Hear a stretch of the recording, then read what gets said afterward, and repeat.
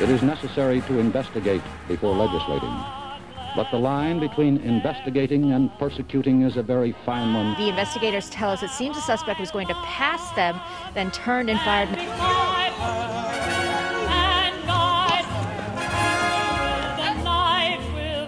Christine, Laura, what you're seeing behind me is one of multiple locations. I rise to support the impeachment of President Donald J. Trump. And I'm about to talk to him about allegations that he was involved with prostitutes in Moscow and that the Russians taped it and have leverage over him. Welcome to Information Operation. We're still on the road, so we'll be back in the studio next week, but we have an extremely interesting and important guest with us today, Kristina Karamo, who's running for Secretary of State in the great state of Michigan, where there needs to be a new Secretary of State. Welcome, Kristina. Thank you for having me. So I've gone through your website. I mean, obviously there's really big problems in Michigan as far as, election integrity, audits, criminal behavior, et cetera. Before we get into what happened to you recently, talk to me about what your main issues are, if you could. Especially for a national audience, Secretary of State is the chief election officer in the state of Michigan. Every state is very different, but in our state, the Secretary of State designs a uniform voting system, implements all rules and procedures governing elections, and they have supervisory control over the city and township and county clerks. So it's really, really important that the Secretary of State be a person of integrity. The reality is that the Michigan Department of State, which the Secretary of State oversees, isn't complex, it's just corrupt. And Jocelyn Benson was placed at that position very strategically. Jocelyn Benson is not from the state of Michigan. That's number one. And that doesn't mean a person can't be a good servant if they're not from the state, but she's from Pennsylvania. She was educated at Wesleyan College, the same college Hillary Clinton went to, and she was strategically placed in the state of Michigan by George Soros. She ran before in 2010 and lost. He has something called the Secretary of State Project, which also Katie Hobbs from Arizona is a part of, where he wanted to place his leftists, his corrupt individuals right in those seats of Secretary of the State in battleground states, because the seat of the presidency comes through Michigan. That's why people from other states need to care about who's in the Secretary of State's office in Michigan. Now I want to make this very, very clear to people, and I repeat this emphatically. I am a constitutionalist, but it is not my job to ensure that people who think like me get elected to office. That's the fundamental issue we have with Jocelyn Benson. She's working to make sure that her buddies get in office. That's a corrupt person. That's a criminal. The Secretary of State is to ensure that your legal vote is counted and not nullified by illegal ballots. Period. In terms of elections. So let's assume you get into the position. I mean, there's been a lot of damage been done to the way people view the Secretary of State's office in Michigan. How do you clean it up and get the trust of the people back? That's my question. Yeah, so it depends on the voter you talk to, because the Secretary of State in Michigan also oversees what most people call their DMV. So that's other issues that we see. But, because this audience is national, I'm sure as much they don't care regarding, why someone in Michigan is taking forever to get their license, or why a business can't register company vehicles. Those do cause problems. And I think it's worth noting that in Michigan, our Secretary of State's office has been turned into a revenue generating entity. They collect about $2.9 billion, and only 7% of that actually goes to running the Michigan Department of State. And so they funnel most of that money to the black hole of government operations, which is a problem because now citizens are being turned into revenue generating entities. So that's a massive problem when you're dealing with government corruption. Additionally, what's interesting about that is Jocelyn Benson claims that she's for a free ID, but the dollars haven't been appropriated for her to do so. Well, you're only spending 7% of what you generate in revenue. You have plenty of money, lady. Now, I know that requires legislature approval and appropriation, but the Secretary of State completely has authority to go and talk and work with our legislature. She just doesn't want to do it because she doesn't want stricter voter ID laws. But the first thing I would do if elected would be to clean up our voter rolls. That's number one. So I saw that the revenue generation was like a lot of, there's a lot of motorheads in Michigan. I mean, they're going after these shops and dealers and doing inspections and generating fees. Is that what it is? Yeah, and so when the Secretary of State does inspections at auto dealers and auto repair shops, they issue citations. And I've heard, because we have a team of former SOS agents who've been advising me that make sure day one we're ready to enter the Michigan Department of State and clean house. but that these regulation agents are being told to go into shops and find violations. I talked with a shop owner who has a smaller operation who had to hire someone specifically just to deal with the Secretary of State's office. But the most egregious aspect is there is no formula for what to charge a shop or an auto dealer. It is totally up to the discretion of the Secretary of State. Wow. Totally up to their discretion. Additionally, there is no arbitration process. So it's not as though this person actually has their day in court. No, they go in front of what we call an administrative court, which is really a constitutional process. The administrative court is judge, jury, and prosecutor. They totally set the ground and wear it all in their favor. So it's a massive problem. They're collecting tons of money. And then they also never distinguish between a pattern of practice and a mistake. So now you have someone who's been following the law, they make an honest mistake, and they could be charged thousands of dollars at the discretion of the Secretary of State.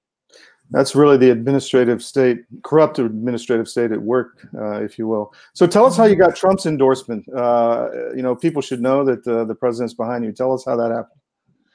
Because I don't back down. I don't back down, and I'm a person of integrity. So my background is in education. I have a master's in Christian apologetics.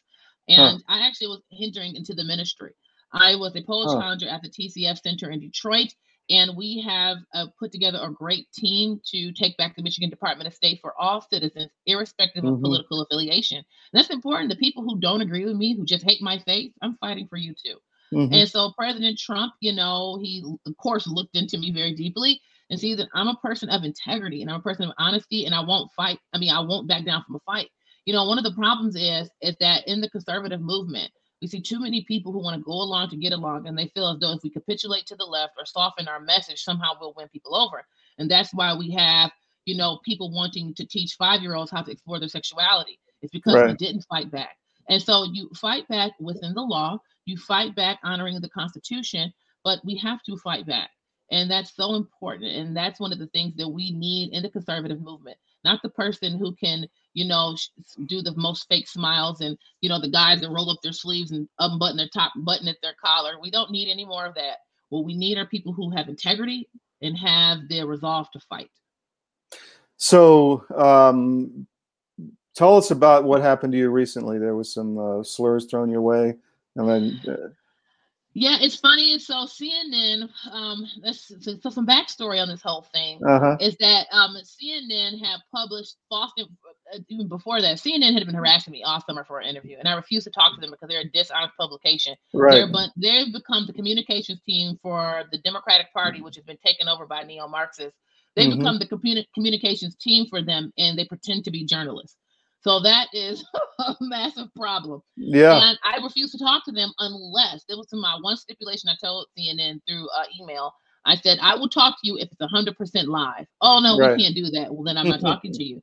Okay. I don't need to talk to only people who agree with me. I just want to talk to people who are going to be honest, because I interact with people who don't agree with me. But if they're going to fairly represent what I state, then I'll talk to them. That's all I'm looking for. So I refuse to talk to them. So CNN decided to publish a lie for whatever reason. They claim someone from them, my employer said this, I don't know.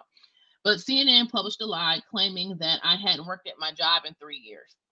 We initially had ignored that, but we caught wind that someone was seeking to use that against me. So we published out the evidence that it was false. So that was one lie we debunked. Then after that, CNN began to harass me incessantly. They just kept calling and emailing and calling various members of our campaign, and we just ignored them. So then CNN sent a series of questions prior to the video and article they published. And in the questions, they said, you didn't vote in the 2020 election according to the state of Michigan. Did you vote? I'm thinking, absolutely, I voted. And so I reached out to somebody on my team to inquire. And while this is going on, the article comes out. Well, while the article comes out, I noticed that they didn't include that question in there. Their claim that I didn't vote. Found that very interesting. But I'll get back to that in a moment. So after they put out this publication, I started getting all these nasty messages, people calling me the N-word, saying that I should be lynched. And the reason why I think for us as conservatives, I'm not worried about someone trying to lynch me. That's the least of my concerns, nor am I losing sleep about someone wishing I was lynched or somebody calling me the N-word. Right. The issue is the hypocrisy, the way the left obsesses over race, and everything is race. In fact, we're all racist. I am the black face of white supremacy. And so they obsess over race to such an extent, but the moment a Black person doesn't fall in line and behave as their good little Negro, then we're a nigga who needs to be lynched. Right. That's the hypocrisy. So we're part of the hypocrisy of it all.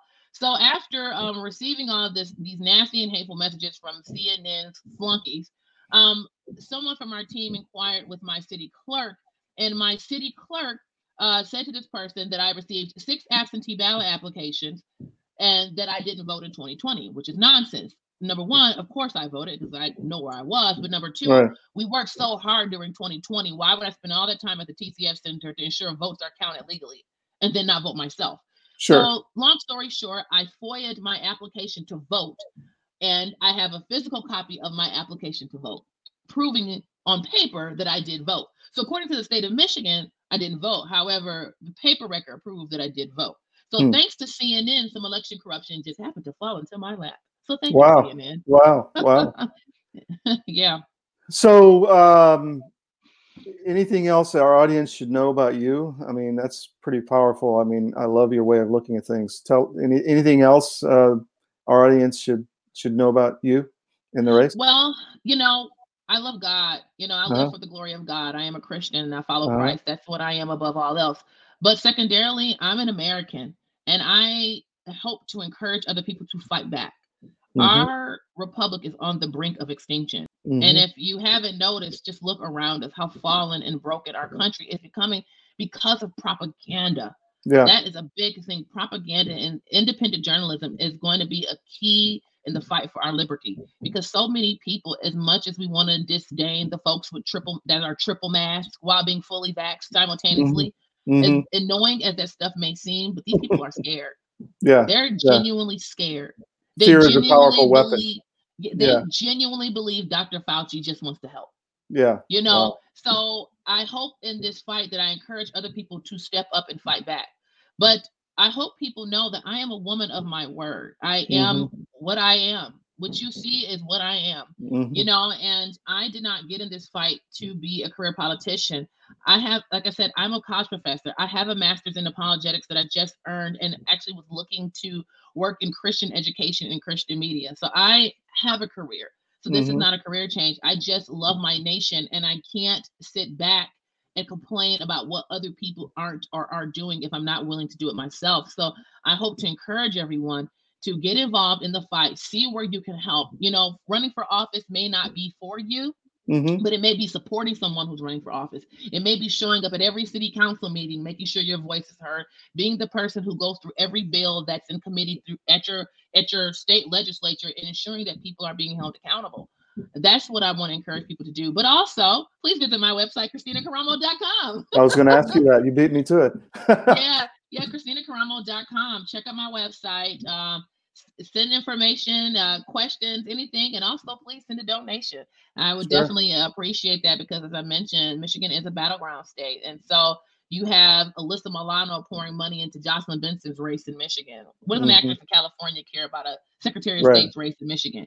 Right. You get what's going on. So I need your support. We can't get angry with the George Soros of the world if we're not going to support patriots fighting for our liberty. So I need your support. I completely agree. So one more question: the Black churches have in Detroit and in the surrounding area. We interviewed Kevin Jenkins the other day, who was saying a lot of the churches are taking money for Pfizer and pushing really a narrative that's not good for the people. Wow. Do you know anything about that, or do you have any? I know that it's not just the Black churches.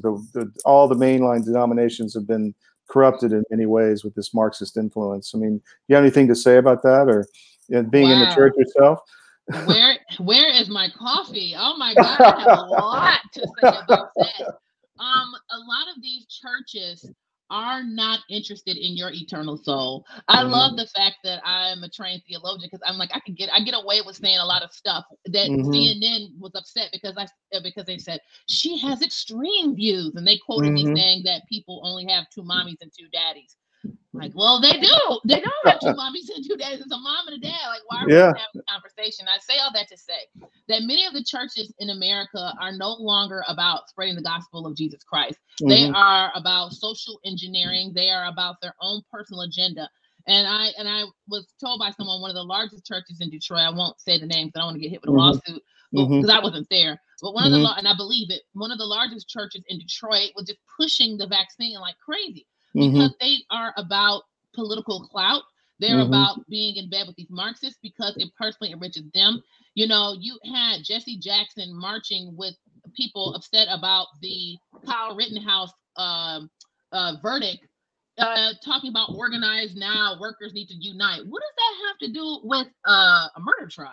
Like, it's irrelevant. So a lot of these churches are just so in bed with these politicians that they are making sure that their sheep stay in line. That's what they're doing. They're making sure their sheep stay in line and follow whatever leftist narrative that's coming out the pipeline. And I believe it. I believe it because, you know, I went to an event last week where a gentleman shared that he had 6 friends who died from the vaccine. I was talking to a gentleman at the same event who got horribly ill after the first round of a vaccine. And then one gentleman there is fully vaxxed and still got COVID. Talking to a guy last week, him and his wife are both in the hospital after being fully vaccinated and they have COVID. So it's just as though many of these churches and don't care about the truth. They just want to protect themselves. And you can't be a minister of the gospel if you don't have a sacrificial love for your sheep. So if that means my sheep, but for your flock. So if you are going to lose relationship with certain politicians and certain groups, then so be it.